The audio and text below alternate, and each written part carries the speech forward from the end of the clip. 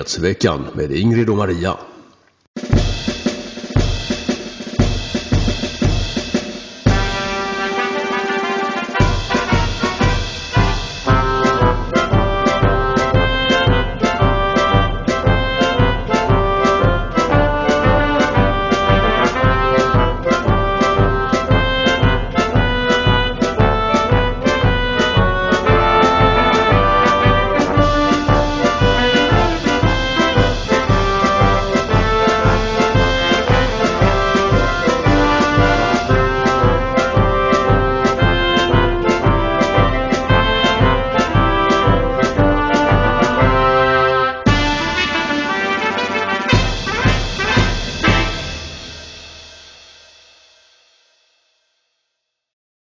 Hjärtligt välkomna allesammans till Nyhetsveckan nummer 144.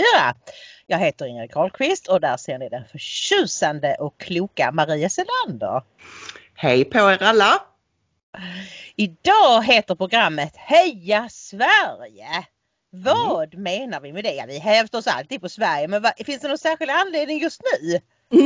Den särskilda anledningen som har liksom föranlett det resonemang vi kommer att ha som är större än sport, ska jag säga med en gång till er som hatar sport och tycker det är jätteintressant. Det är ju att fotbolls-EM drar igång idag. Sverige spelar sin första match mot Spanien på måndag. Yeah. Och som sagt, vi hade tänkt ha en liten diskussion kring idrottens enande, helande kraft och vad det betyder för nationalismen. Precis. Så ska vi prata om rödgröna kvinnor med anledning av dagens nya Novus-mätning, och skillnaderna mellan kvinnor och män verkar ju bara öka och öka. Det är ju som Gustav Kasselstrand spanade när han var med i podden vid något tillfälle, att han hade lagt märke till den här skillnaden när de hade sina torgmöten AFS, att de unga killarna var väldigt, för du och jag var så här, ungdomar är nog klokare i allmänhet, de har levt i den här hemska verkligheten hela sina liv. Så, ja, sa Gustav då, det jag har sett är att unga killar gillar oss väldigt mycket, Alternativ för Sverige, och unga tjejer hatar oss. Så den här polariseringen verkar fortsätta. Ja, och så ska vi utfärda en sprutvarning för unga människor. Det har kommit ett flertal nya studier som visar att det kan vara förenat med livsfara för unga människor att låta ta de så kallade vaccinerna. Och det är ju inte första gången just ungdomar reagerar i så fall på sprutor. Alla minns väl vad som hände med svininfluensa-vaccinet Pandemrix när ett antal 100 ungdomar i Sverige fick narkolepsi. Och vaccinationsgraden där misstänker jag var lägre än vad den är nu.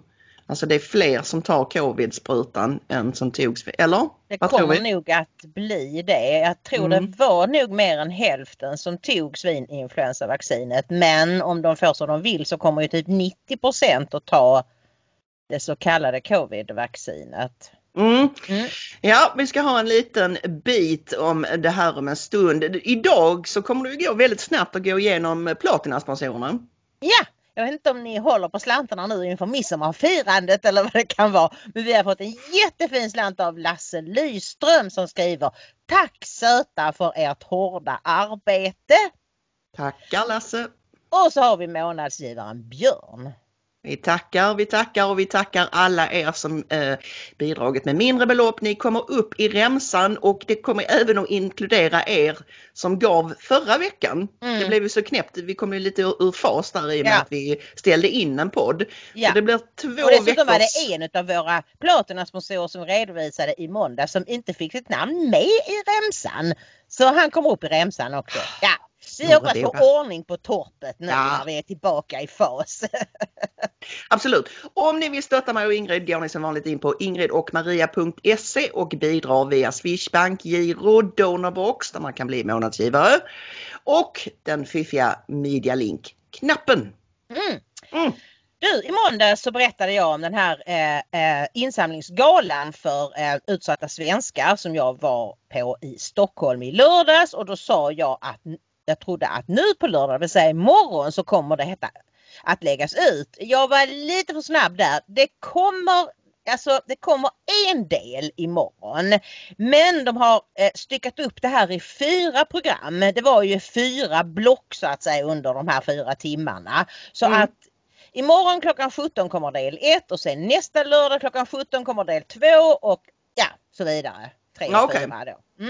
Blågula korsets YouTube-kanal får vi lägga en länk till där då, Ingrid, så folk kan hitta den. Ja, då går vi rakt på det här med kvinnor och män. Precis, det kommer alltså en ny Novusmätning idag och det är ju Sveriges Television som redovisar den. Och då skriver Sveriges Television själva då att det visar att S lockar unga kvinnor medan SD lockar medelålders män. Det ligger en del i det, men vi ska också säga att det visar sig att SD just nu gör sina största framgångar bland kvinnor. Så det är kvinnor som vaknar upp och vill rädda fosterlandet åt sig själva och sina barn och barnbarn. Men det går betydligt trögare. En intressant grej som man kan notera där i sammanhanget. Jag såg några siffror häromdagen som jag tyvärr inte har framför mig nu, så jag kan inte säga exakt hur det ser ut. Men det är att SD har framförallt ökat extremt mycket bland utrikesfödda kvinnor. Ja. Där de tidigare hade en nästan försvinnande liten andel. Så det är ju intressant att notera. Att, det är väldigt intressant. Ja, min gissning är att det framförallt handlar om europeer. Alltså den gamla stammens invandrare så att säga. Jag tror inte så väldigt många av Mellanöstern och Afrika människorna lägger sin röst på SD. Nej, jag känner till ett antal fall av iranska kvinnor som röstar på SD. Men de iranska kvinnorna är speciella. De är högutbildade ofta och de är jäkligt riviga liksom och så här på alla möjliga sätt. Så att de är lite, och iranerna själva räknar inte sig som araber som ni vet, utan de är perser, ett helt eget folkslag och allt det här liksom. Så att de är nog ett undantag i det området skulle jag tippa. Ja, det tror jag också. Och vi kan väl säga då att det som är glädjande i den här mätningen, det är att Socialdemokraterna backar ganska tydligt. De backar med 1,4%, men de är fortfarande största parti med sina 26,1%. Och de som ökar mest är Sverigedemokraterna som tar 1,1% och då landar på 19,2%. Men det tråkiga är att eftersom både i den här mätningen både Miljöpartiet och KD klarar sig kvar, medan däremot Liberalerna ser ut att åka ur, så är det ändå rödgrön majoritet. Jag blev helt deppig när du talade om detta för mig innan. Men ska vi bryta ner det då på kvinnor och män? Om vi börjar det är ju det som är så otroligt spännande. Om vi börjar med männen. Ja. Vad ser vi där, Ingen?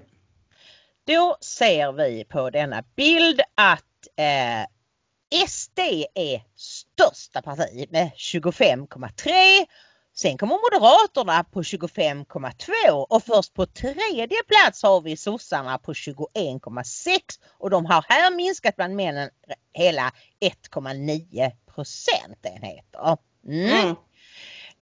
Och sen så är det bara duttar på de andra. Ja. Det är intressant att Liberalerna backar då bland männen med 0,6%.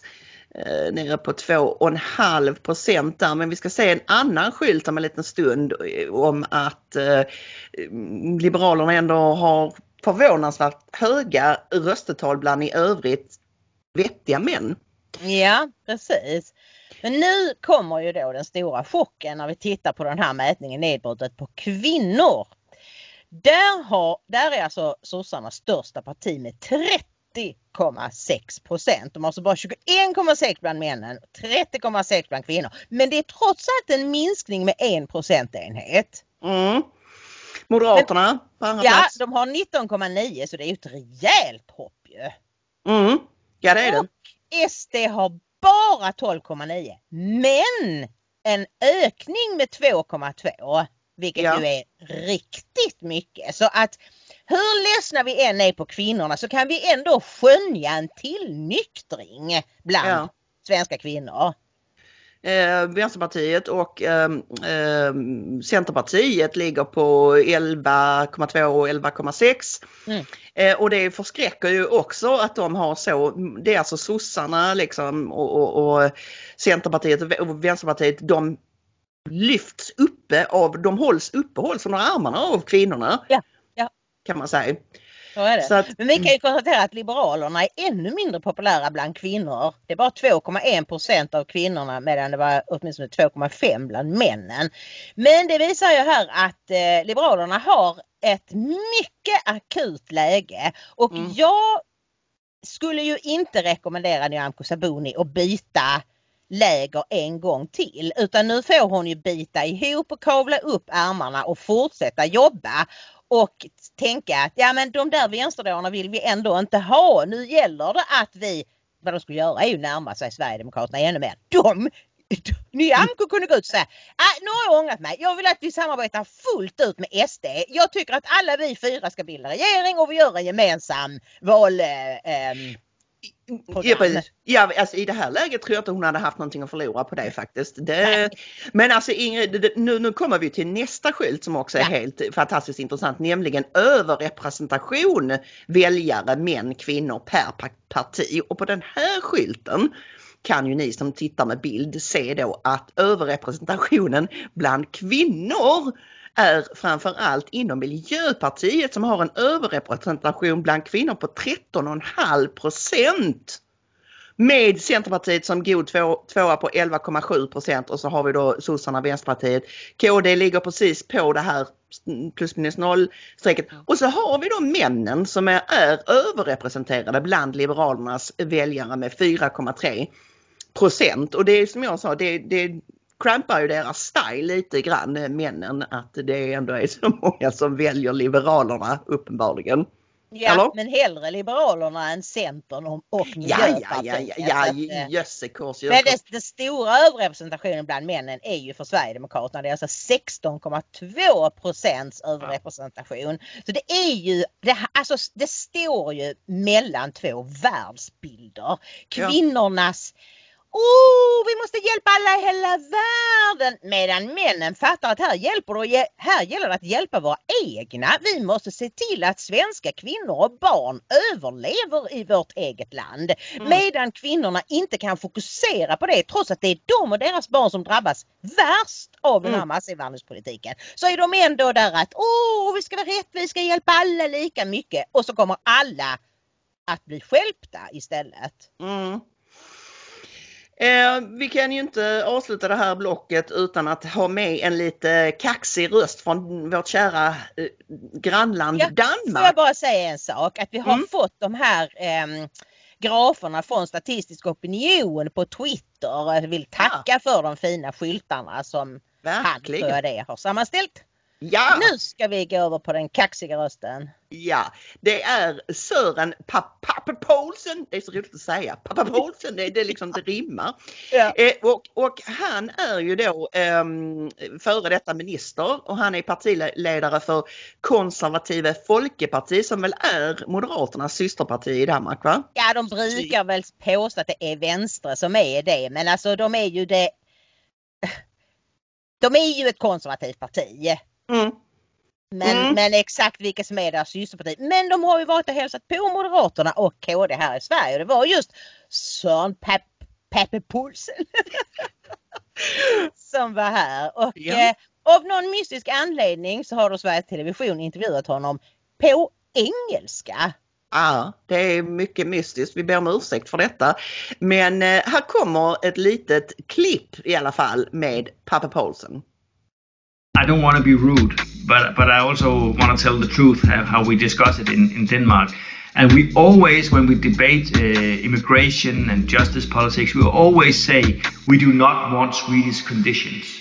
That is, if you use that in debate in Denmark, you really have to be attentive, because we see that as the worst example. And also, I visited Sweden some time ago. I visited to an arrangement with the moderate party, and there I met a journalist who asked me something about, well, there was a minister saying that maybe there was a connection between the big immigration and crime. And I have to be, I'm sorry, I was rude. I started laughing during the interview because how can you ever have that debate? How can you even have that debate?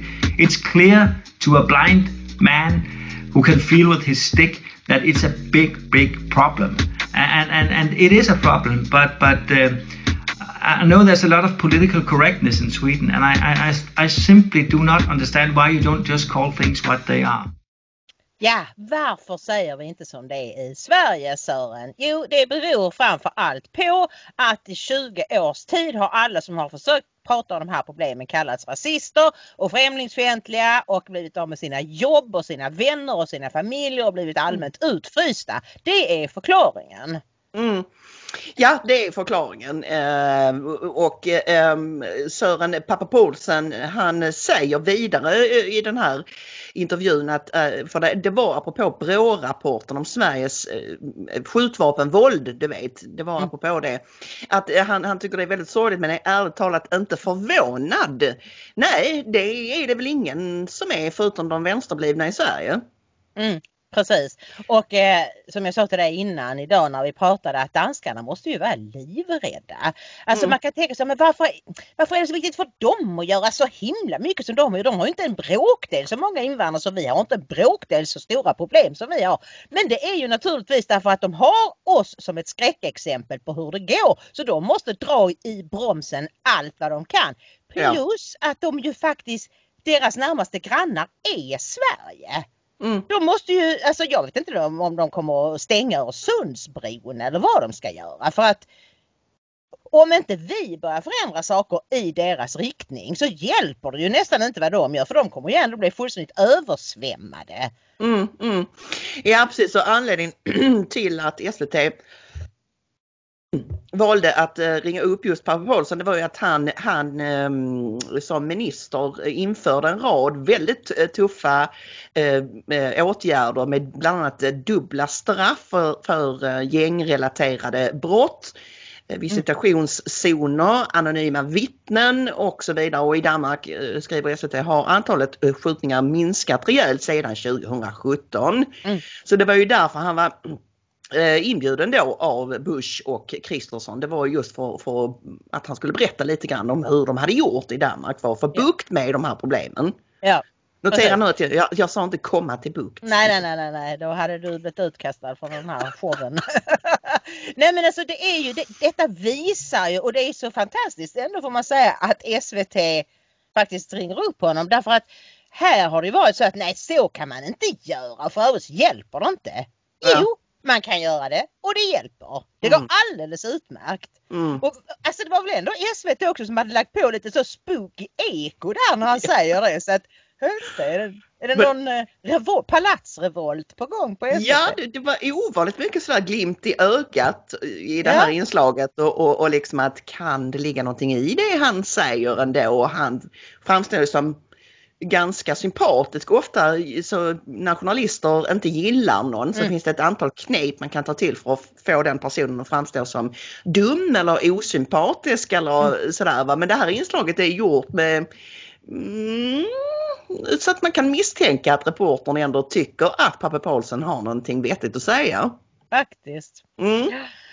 Ja, det var det. Nu ska vi gå över på det som vi då tycker är katastrofsprutorna. Och först vill jag bara visa en tweet från Sven Roman, psykiatern, läkaren som kämpar ihärdigt på Twitter för att upplysa om sprutornas farlighet. Och jag berättade ju i måndags om de här siffrorna från det här biverkningsregistret, det amerikanska VAERS, att jag hade fått från en bekant siffror som visar att nu är det fler döda på de 5 månader med sprutorna än totalt av alla som har dött av andra vacciner sedan man började registret någon gång på 90-talet. Så han bekräftar, han har själv varit inne i systemet och han bekräftar att så här är det.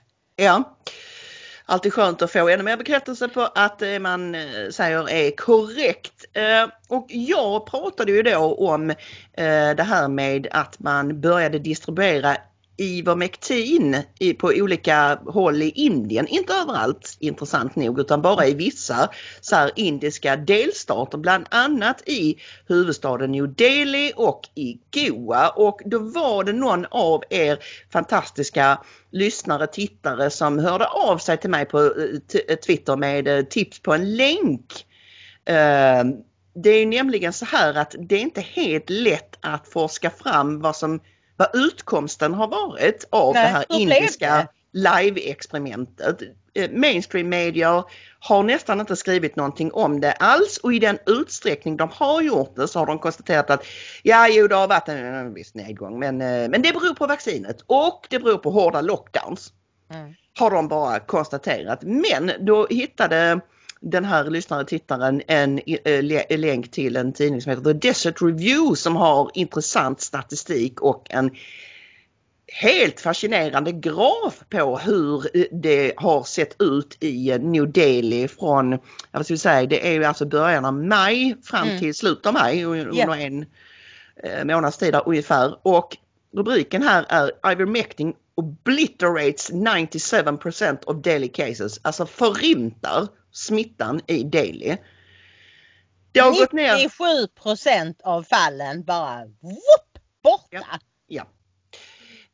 Som sagt, det här är ingenting som mainstream media har lust att diskutera uppenbarligen överhuvudtaget, och jag tycker det är otroligt kusligt. Jag har försökt googla, jag har försökt att DuckDuckGoa fram olika uppgifter, men det är ingen som riktigt har tagit ett grepp om det här, ett seriöst grepp om det här av de större mediehusen. Nej, och då är vi ju tillbaka till det vi pratade om i måndags, var det väl? Det var nog en vecka sedan.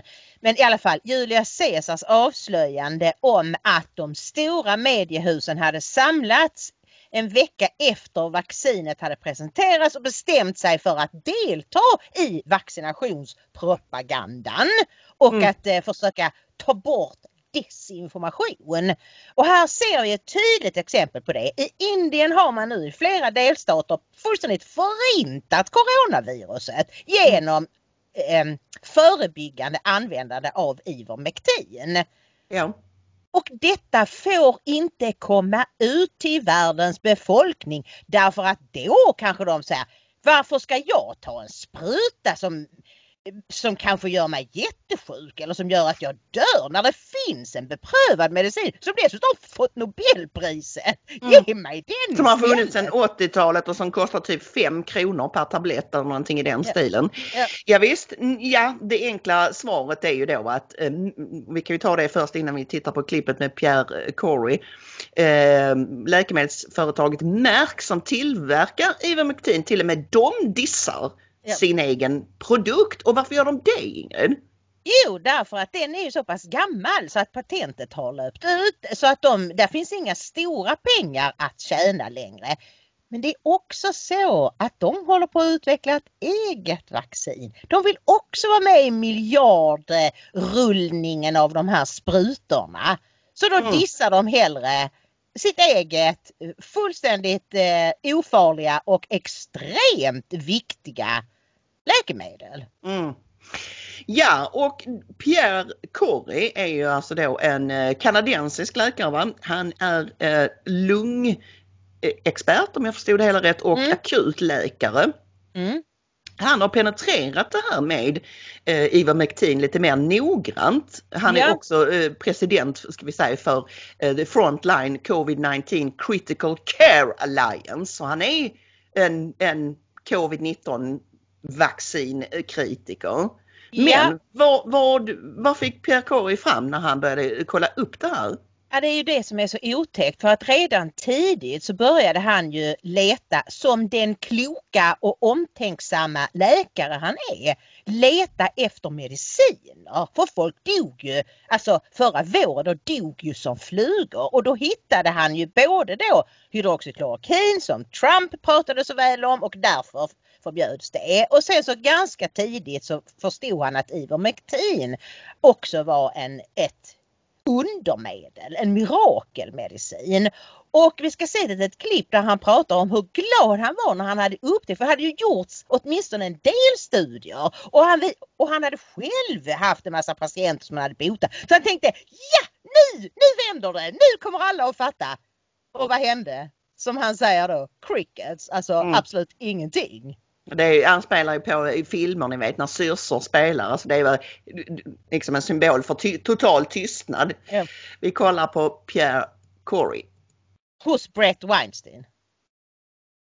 So I know exactly what you're getting at, right? There's a signal that's so strong, and I've now seen it in the papers. Largely, your group has directed the world who is paying attention to this, which is a very tiny fraction of the world, but has directed us to the evidence, and the evidence is unambiguous. It's this tremendous signal. It is maddening, I must say, to hear the responses, the finger wagging that comes from officialdom and all of the people who are repeating these claims that, I remember that remarkable AP fact check. Yeah. In which they, said that there was no evidence that it was a miracle drug, as if that sentence even means anything. And then basically the point was, well, of course there is evidence, but it's not of the gold standard type. What we'd really ideally in a perfect universe like is gigantic randomized controlled trials. Well, okay, yeah, in a perfect world you'd have that. But absent that, it doesn't mean you know nothing. And the evidence here is so strong on so many different fronts that it must have been incredibly frustrating to see the effects, reflected in different kinds of data, and then to be told, well, that doesn't mean anything. It's not like you saw a patient get better, right? You saw this happening at every scale. It's so, I also say the man that I was back in October, and we already struggled getting our message out of effective treatment protocols. But I never could have imagined this. I'll tell you how naive I was. And by the way, I borrowed your phrase the other day. What is it? No matter how cynical I get, it turns out I'm naive. Yes. Or something. No matter how cynical you get, you're still being naive. You're still being naive, yeah. So I have learned that lesson. I keep learning that lesson, how naive I am. But let me tell you how naive I was when I posted our preprint November 13th. I literally thought the pandemic was over. Right. Posted it. It's there. We showed the basic science level. We showed multiple clinical trials. We showed the epidemiological effects. Like everything was there to show that this is this is an intervention on the par of vaccines that could literally extinguish the pandemic. And what happened? Crickets. Literally crickets. And so that's a whole other story, which we're going to talk about. But that's what I thought at the beginning, is that it was as simple as putting the evidence out there. And when you said gold standard, that triggers me, because you're talking about it doesn't have the gold standard. Like it has dozens of randomized controlled trials, which is the gold standard. It just doesn't have a big pharma conducted, or what I say North American or Western European conducted trial. Right. No, this is clearly based on the quality of the evidence that does exist, and the fact that the meta-analyses reflect this in spades, and that meta-analyses are awesome because they correct for the biases of any individual study, and on and on and on. Absolutely. This is clearly obstructionist, right? The claim that this is not good enough to act on when people are dying, right? That is preposterous. But the experience of feeling like, well, I did the work. I did it the way I was supposed to do it. The thing that I'm pointing to is good enough. My work here is done. Now we're going to get to the part where things start getting better quickly, and then nothing happens. That's actually part and parcel of, I call it the phenomenon where you can detect something based on the gravity it exerts. You can't see it. It's like one of these planets that was discovered because it pulled on something else. And you know there's something out there, right? Yep. And it's pulling on something, and it's big. You can tell how big it is, but you don't know what it is. You can't see it. It's a really interesting analogy. Yeah. So in this case, I mean, I hear you, brother. You did the work. It should have been good enough, and then something else happened. Crickets, as you describe it. We gotta I just want to take a second just to talk about how massive of a problem that is. The fact that our public health agencies are basically limiting the choices and the treatments that they champion, and they're literally excluding this one. They have failed their goal of protecting the global health of citizens, and I think it's a colossal and will be a historic injustice to the world. Like you're being kind. I mean, I cannot believe that this is occurring. It's literally, people are dying because they don't know about this medicine. Providers are being told not to use the medicine. They're feeling that their licenses are jeopardized if they do what's in the interest of their patients. And I've never studied a medicine that has more evidence than this. Ja. Jag har aldrig sett ett läkemedel som har högre evidensvärde än det här. Säger Pierre Corey, och han berättar också att han blev helt chockad när han då la fram resultatet av sina efterforskningar i höstas och tänkte, hurra, nu har vi ju hittat ett botemedel mot covid. Nu är pandemin över. Ja, Tror han. Och totalt tystnad. Ingenting hände, han bara blev totalt ignorerad. Och jag menar, jag kan inte tänka mig ett bättre bevis för att det är som vi har misstänkt redan från början. Man har medvetet tystat ner de botemedel som finns, därför att annars hade man aldrig fått nödgodkännandet för de här sprutorna. Och det kom väl inte förrän i december, och han la fram sin studie i november. Så det var ju av högsta vikt för Big Pharma att bara ignorera det han sa. Och de verkar ju styra all världens regeringar. Nej, inte riktigt. Inte Indien och afrikanska länder och så. Men västvärlden. Och all västvärldens medier. Så därmed så bara tystades detta. Och de fick igenom nödgodkännandet. Och nu ser vi resultaten av sprutorna. Och jag vill också nämna, när vi ändå nu pratar om Ivermectin, så har det alldeles nyligen kommit en ny studie om Trumps favoritmedicin, hydroxychloroquin, som visar att hydroxychloroquin kunde ha räddat 100 000-tals människor från att dö. Vi lägger en länk här till en artikel i Samnytt som då bygger på någon intervju i Fox News. Och det är ju också, det är ju förbjudet i USA. Man får inte använda det för att bota folk som har drabbats av covid-19. Och nu står det 100% större chans här, men jag har sett klipp idag att det är 200% större chans att överleva om du får hydroxychloroquin tidigt. Alltså de studier man gjorde som man då påstod, det hjälper ingenting och för övrigt kan det vara farligt och så. Det var ju med folk som redan låg på IVA. Då funkar det inte. Du måste ha det tidigt och du måste ha höga doser.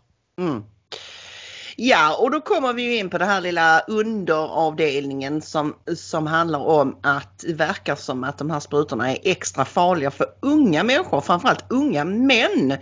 Och hur vet man det? Jo, det vet man bland annat genom att Israel har vaccinerat i princip hela befolkningen redan.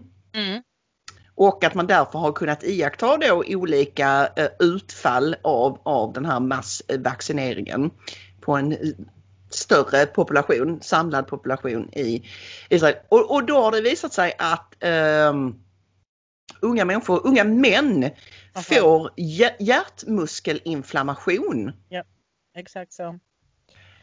Och då ska vi komma ihåg att det är alltså framförallt unga män i 16-17 års åldern. De verkar hittills, och man har ju inte börjat med de riktigt små ännu. Fast i USA pratar man ju nu om att bebisar från 6 månaders ålder ska få det. Men av dem man har testat på så är 16-17-åriga killar, det är de som drabbas absolut värst av att få sån här hjärtmuskelinflammation. Och i Danmark så har man stoppat tillfälligt vaccinationen därför att där visade det sig, alltså där hade man då gett det till två grupper, 16 till 19 och 45 till 49. Och det var så pass många från båda grupperna som fick allergiska reaktioner och fick köras till sjukhus och så. Så de har gjort en liten paus i det här. Mm.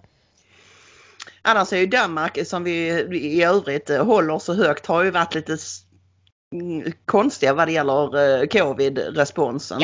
Ja. De hade ju till och med någon lag att de skulle kunna tvångsvaccinera människor som de sen fick ta bort efter stora protester. Och du får inte gå till frisören, du får inte gå in hos frisören om du inte kan visa att du har vaccinerat dig. Så att Danmark är då inte bäst på allt. Alltså, i många avseenden är ju Sverige bättre när det gäller just pandemibekämpningen. Mm. Men vi ska se ett litet klipp med Tucker Carlson om just de här riskerna för unga att ta covid-sprutorna. Good evening and welcome to Tucker Carlson. Tonight, in January, Israel became one of the first countries in the world to give the new coronavirus vaccine to young people. At the time, Israel's education ministry said the vaccine was necessary so that students could sit for in-person exams. So schools mandated the shot, kids got it.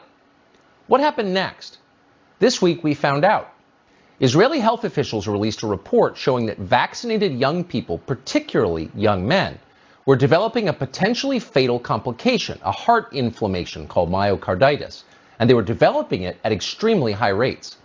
Researchers determined that the incidence of myocarditis in vaccinated young men was fully 25 times the usual rate. Some of them died. In Canada, at least one public health official observed the same thing. Dr. Peter Liu is the chief scientific officer at the University of Ottawa Heart Institute. He's an expert in myocarditis. Liu began to notice heart inflammation in patients who'd received the vaccine. It is more than coincidental, he said.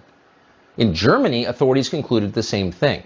The German government just announced that healthy young people should avoid the vaccine. It's too dangerous. This is a serious development for us in the United States.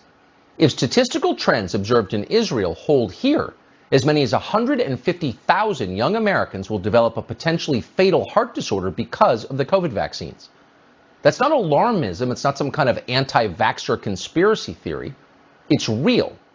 Just this afternoon, the CDC confirmed what appear to be dangerous side effects. The country's two biggest vaccine monitoring systems, the Biden administration's Vaccine Adverse Reporting System, known as VAERS, and the CDC's Vaccine Safety Data Link, both show strikingly high rates of myocarditis in young people who have been vaccinated. We clearly have an imbalance there, a CDC official announced today. Imbalance is one way to put it. Potential emergency is another way. Given these numbers, it is possible that healthy young people in this country will be much more likely to be harmed by the vaccine than by COVID itself.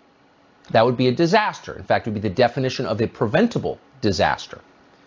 How are our institutions responding to these new numbers? Well, mostly by ignoring them completely.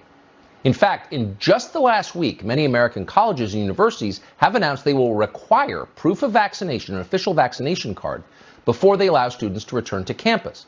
At some schools, the mandate applies only to students.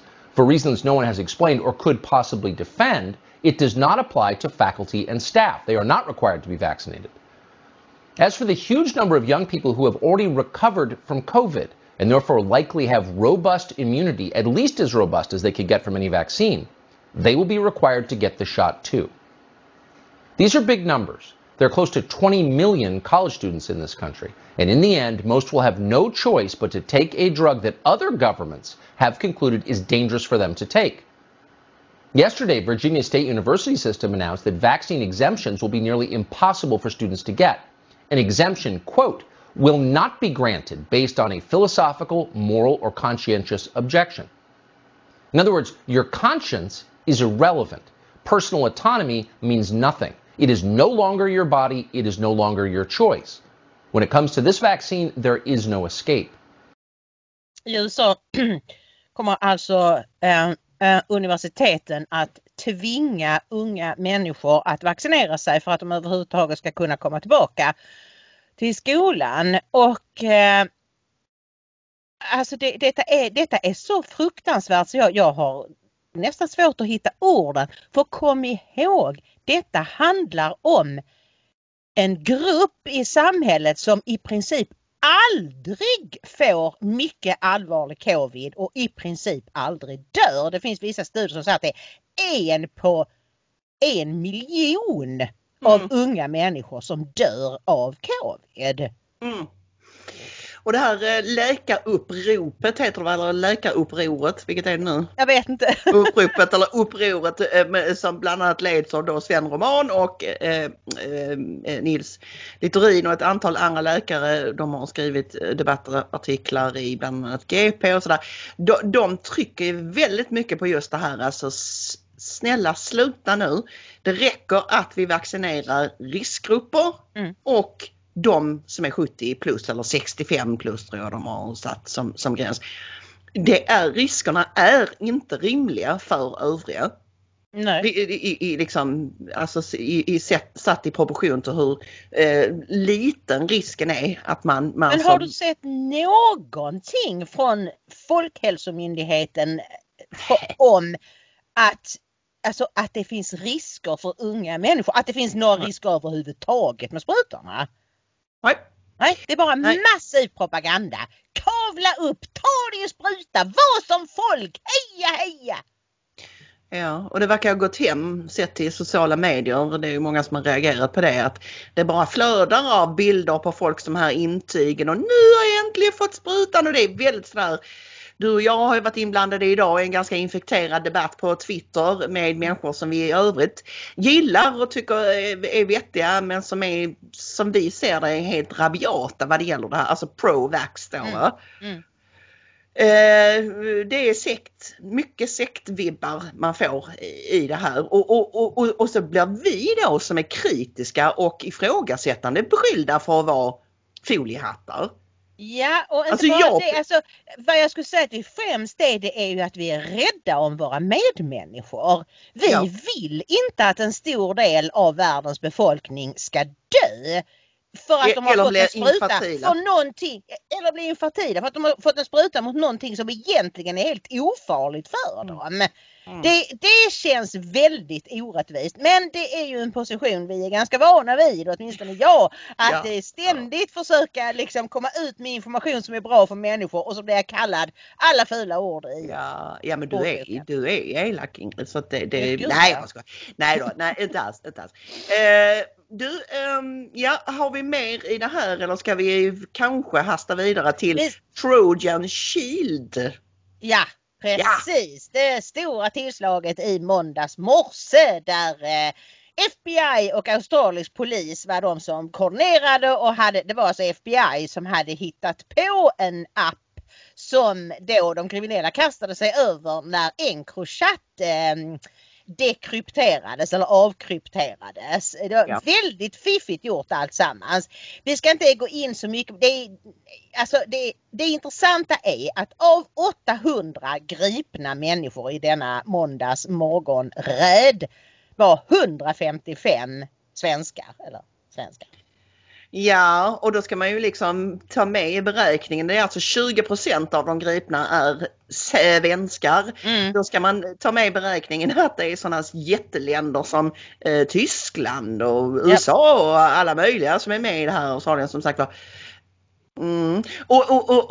Och det roliga är att initialt så gick ju för det första alla de här usual suspects, Mikael Damberg, Mogge, vad heter han, Svamlis, Löfven och alltså regeringen då gick ut och tyckte vad bra, det här är ett styrkebesked och det här är liksom vi gör det så bra och polisen gör det så bra och så vidare. Det har ingenting med vare sig regeringen eller svensk polis att göra. Alltså jag vill inte dissa svensk polis så, de har ju samarbetat med den här utredningen, men det var inte deras grej.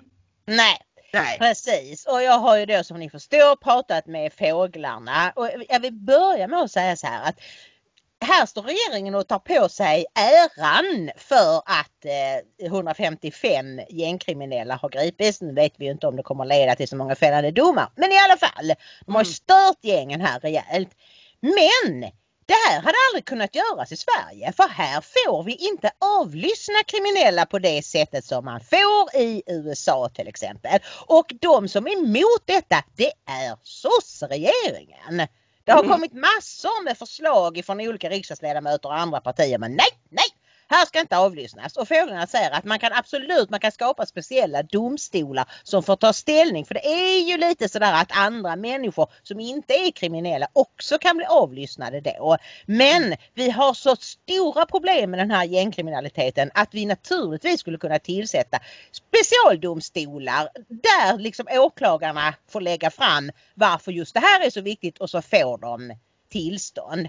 Nästa grej är ju då att regeringen påstod att Sverige hade haft en ledande roll i den här insatsen. Ungefär som vi var ledande på det här Joe Bidens klimatmöte, du vet. Så, när Sverige fick sitta vid barnbordet och ingen tittade på Per Bolund och hans anförande. Precis. Ja. Och jag frågade, var har de fått detta ifrån? På vilket sätt skulle Sverige haft en ledande roll? Ja, då är det så att den här Linda H. Staff från Säkerhetspolisen som ser ut som en bimbo. Vad säger? Det är hon kanske inte, Ingrid. Vi ska inte döma folk efter utseendet. Enligt fåglarna är det precis vad hon är. Det var därför jag sa det. Annars hade jag inte sagt det. Annars hade jag inte kommenterat det. Hon kunde varit bimbo utan att se ut som en. Alltså det, jag var skitsamma. Strunt samma. Hon både ser ut och är en bimbo. Ja. Nu var det så här att eftersom Sverige hade, alltså att det var flest personer som skulle gripas i Sverige. Så när man på morgonen skulle ha ett möte och säga nu kör vi, så fick Linda Staff, alltså just eftersom det var flest som skulle gripas här, så fick hon leda mötet och säga: är alla beredda? Ja! Då kör vi! Det var Sveriges ledande roll. Nej men alltså och det intressanta är ju just det att anledningen till att Sverige hade en ledande roll är ju att landet är så helt översvämmat av gängkriminella, och det var ju så att när den här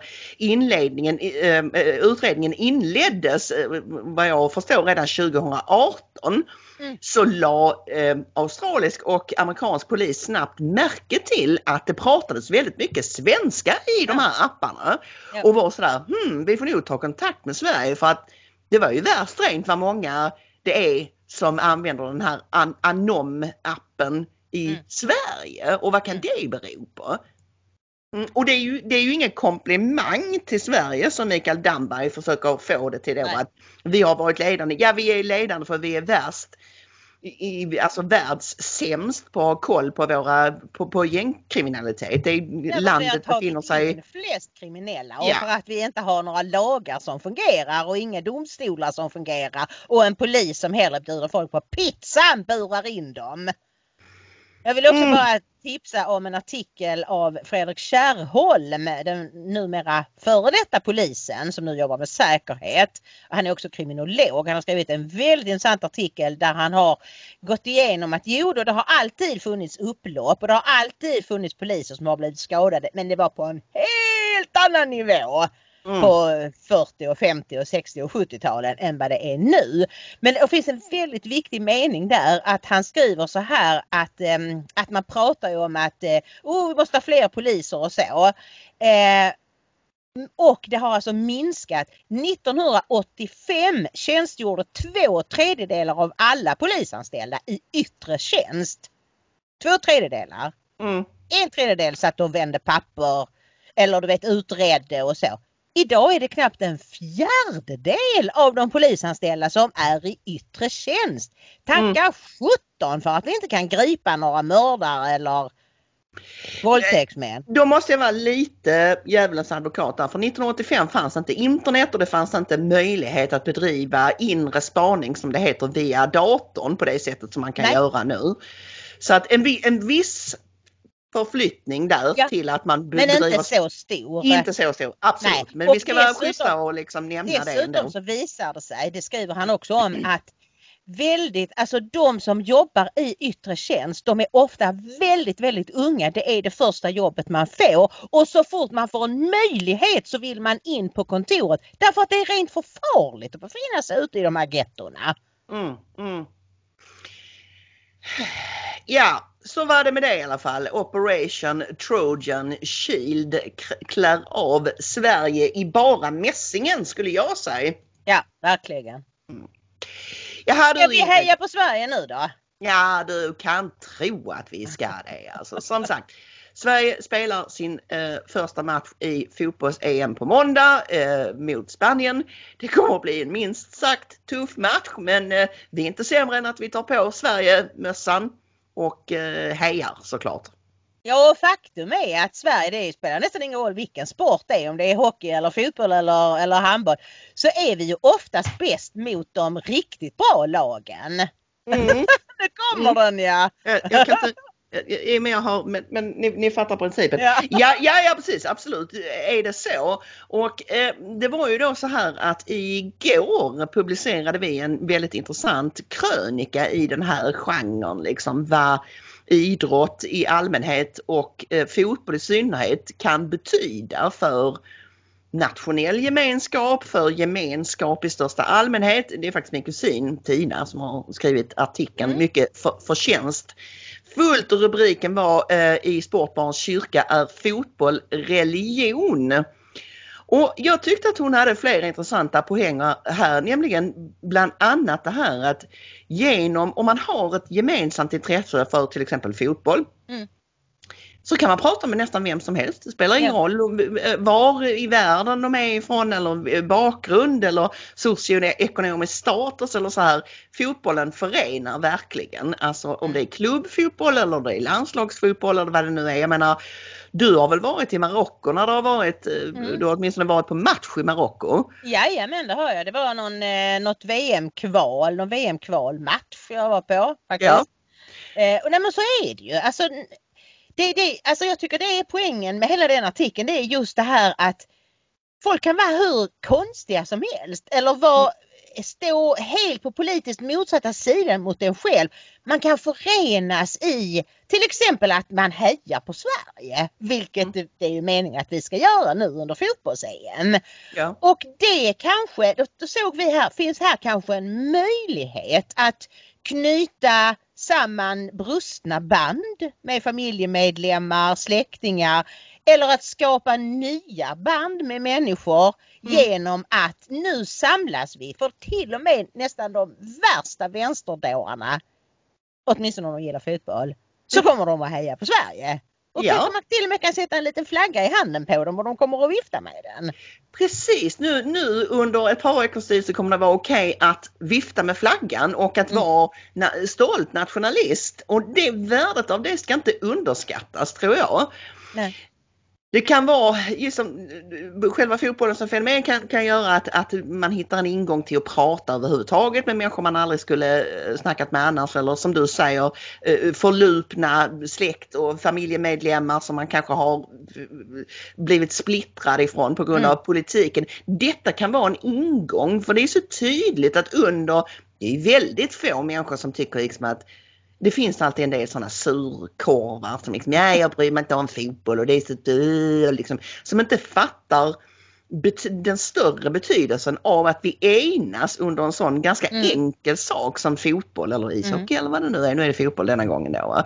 Men det kan vara en ingång när de nu sitter, även de här politiskt korrekta och vänsterblivna, och viftar med svenska flaggor, så kan det kanske finnas en ingång där till diskussioner om Sverige i allmänhet. Ja, och diskussioner om gemenskap. Alltså hur viktigt det är att känna att vi tillhör samma land, samma folk. Och det finns många invandrare som jag verkligen vill ha i den gruppen. Ja, absolut. Alltså det är en självklarhet. Det tråkiga nu det är ju, vi har ju fått lite lättnader i de här restriktionerna, pandemirestriktionerna. Men då är det ju fortfarande så att krogarna måste stänga, vad är det nu? 22, nu är det 22 är det väl nu, eller? Eller är det 22.30? Ja, 22.30. 22.30. Alltså de ska sluta servera 22 och de måste stänga 22.30. Det är bara det att sista matchen för dagen börjar 21. Så då kan du alltså se hela fram tills där är en kvart kvar, då blir du utkastad från krogen. Och då var det någon sån här fotbollssupportergrupp som hade vädjat till Folkhälsomyndigheten. Alltså, men det är svenska landslagsledare, alltså Team Sweden. Det är Sveriges landslagsorganisation, om man säger, som har vädjat om detta till Folkhälsomyndigheten. Ja, att under dessa veckor kan inte sträcka ut tiden till 23 för de krogar som visar. Nu när vi äntligen har en möjlighet att komma ut och glädjas tillsammans och heja på Sverige tillsammans, då kan en halvtimme kan väl inte göra så mycket. Säger Johan Karlsson på Folkhälsomyndigheten. Man kan faktiskt se på tv hemma om man har en sån, säger han. Det är inte, här kommer det mest fantastiska, och det säger även Hallengren, ser jag, att det är många som tycker att de ska få andra förutsättningar, säger Hallengren, som ju också då är ansvarig minister för sånt här. Johan Karlsson säger: vi har inga sådana planer, det finns hela tiden massa anpassningar kring vad människor gör. Det är inte alla som tittar på fotboll, som du sa, det finns en massa aktiviteter som skulle behöva egna anpassningar. Det finns ett personligt ansvar om att inte bidra till smittspridning. Man kan faktiskt se på tv hemma om man har en sån. Och just det här, det är inte alla som tittar på fotboll. Nej, det är det ju inte. Men vad är det för slags argument? Nej, men alltså för det första är det så att han har ju naturligtvis, han förstår sig inte på fotboll, och det gör givetvis inte Tegnell heller. Jag såg att Oshin Kantor hade skrivit en delvis rolig krönika om att de var inte ute och hånglade eller så på fotboll när de var tonniga, och de satt och grävde ner sig i någon rapport om smittsamma sjukdomar och sådär. Så att jag tror att Johan Karlsson, han förstår inte detta överhuvudtaget. Varför skulle det vara viktigt? Det finns ju andra grupper som har velat, och så kan vi inte ha det. Varför skulle just fotboll? Då fattar man ingenting. Det kan till och med vara så att de inte vill att svenska folket ska komma samman i fotbollsglädje och nationalism. Men jag tror mer på nördteorin, att de helt enkelt inte begriper fotbollens storhet. Och vi har våra principer. Och grejen är så här, en halvtimme, Ingrid, en halvtimme pratar vi om. Där de ska då klippa av matcherna när det är som antagligen mer spännande många gånger. Menar Folkhälsomyndigheten på allvar att den halvtimmen kommer att orsaka katastrofal smittspridning? Det är ju så här att jag ser att de från Camp Sweden som har vädjat om den här lättnaden, att man skulle göra det här undantaget då. De skriver så här: det är ju just hemmafester som Folkhälsomyndigheten flaggar för att ha drivit upp smittspridningen. Hemma följer man rekommendationerna sämre och rör sig runt mer och sitter närmare då man sitter i soffor. Man kanske är ännu fler, därför ser vi det som ett sämre alternativ, och precis detta har ju ett flertal krögare som jag har pratat med sagt till mig, att varför ska vi stänga klockan 8 och folk åka hem och sitta och hångla i soffan hemma istället? Knö in sig, du vet, 30 pers i någon trång liten lägenhet. Det är väl bättre att vi krögare kan hålla lite koll på folk. Dessa krögare som har fått kämpa så hårt och har förlorat så mycket pengar och så. Nej, men alltså vad som kommer att hända, det är ju naturligtvis, antingen är det så att folk fortsätter sitta och se den sista matchen, och så kommer det bli kalabalik på krogen och kommer att bli skitförbannade när krögaren då tvingas stänga. Eller så går de hem så att de hinner se sista matchen hemma, och då kommer det, som du säger, bli stora gäng hemma, och så hånglar man och så håller man inte avstånd och allt vad det nu är. Så att det är bara dåligt. Det är bara dåligt och sådär paragrafrytteri av sämsta sort. Ingrid, innan vi syr ihop säcken så ska vi säga någonting om det här med flaggor också, tänkte jag. Ja, därför det är ju väldigt aktuellt just nu när folk tar studenten, och det är ju många som har konstaterat i flera år faktiskt att det är många av studenterna som inte viftar med svenska flaggor utan med palestinska och iranska och syriska och allt vad det nu kan vara, somaliska flaggor. Och då har Mohammed Omar skrivit väldigt bra om det här. Att de har ju gått i svensk skola. De har tagit en svensk student. Varför i herrans namn viftar de då med palestinska flaggor eller vad det nu är för någonting? Och då var det någon på Twitter som skrev, Arvid Haag var det, som skrev så här: alltså vi har 1000 problem med invandring, men det här med flaggorna tycker jag faktiskt inte är något problem. Fast då skrev jag så här att jo, alltså jag håller inte med dig, därför att flaggviftandet med de här utländska visar svenskarna något viktigt, att inte ens de som har fötts i Sverige ser sig som svenskar. Och det i sin tur gör det enklare för folk att förstå att återvandring är bra för både oss och dem. De är inte svenska. De vill inte vara svenska. De känner sig inte som svenska. De har ingen som helst tillhörighet, samhörighet, lojalitet, stolthet över Sverige. Nej. Jag vet att vi har pratat om detta tidigare i podden och jag har sagt att som då har bott i USA att amerikanerna tror jag hade tagit extremt illa upp. De tycker det är okej, alltså det här att man kan hålla på att man är svensk och de vill gärna veta om Sverige och hur det är och vem man är och allt sånt där. Men om jag hade börjat vifta med en svensk flagga mitt i ett amerikanskt sammanhang där alla stod med amerikanska flaggor, det hade de inte pallat med, det tror jag inte. Alltså nej, men det är oförskämt. Ja, det är det. Det är oförskämt. Och det visar alltså dels att de inte har någon lojalitet, men också att de gillar att vara oförskämda mot oss. De gillar att dissa Sverige. Det kanske inte är så genomtänkt för alla, men det finns ändå ett visst mått av detta, att det trycker upp det i ansiktet på oss. Kommer jag med syrisk flagga? Ja, alltså Eddie Råbock som han heter numera före detta Mohammed Omar, han skriver ju så här: de utländska flaggorna har ingen rimlig plats i detta sammanhang. De tycks som sagt bara finnas där för att visa upp vilken nationstillhörighet vissa elever anser sig ha. Underförstått som trotsigt svar till dem man anser vara av svensk nation. Alla är svenska studenter och bör hålla den svenska flaggan på studentdagen. Han menar på liksom att det är en missuppfattning av vad flaggan representerar på den dagen. Och jag vill bara säga det också innan vi avslutar att det intressanta och viktiga med den här diskussionen, det är att man måste förstå att symboler har betydelse. Symboler har betydelse, flaggan, svenska landslaget och så vidare. Vi tänker inte tvinga någon att titta på fotboll som tycker att det är uttråkigt, men ni ska förstå betydelsen av den energi som genereras i sådana sammanhang och de tankar och de känslor inte minst som genereras i de här sammanhangen. För är det någonting vi på nationalistsidan är lite dåliga på, så är det just det här att tala om våra känslor och visa våra känslor och agera känslomässigt. Ja. Och aldrig får vi väl höra den svenska nationalsången så ofta, åtminstone i början av matchen. Har man tur så kommer den på slutet också.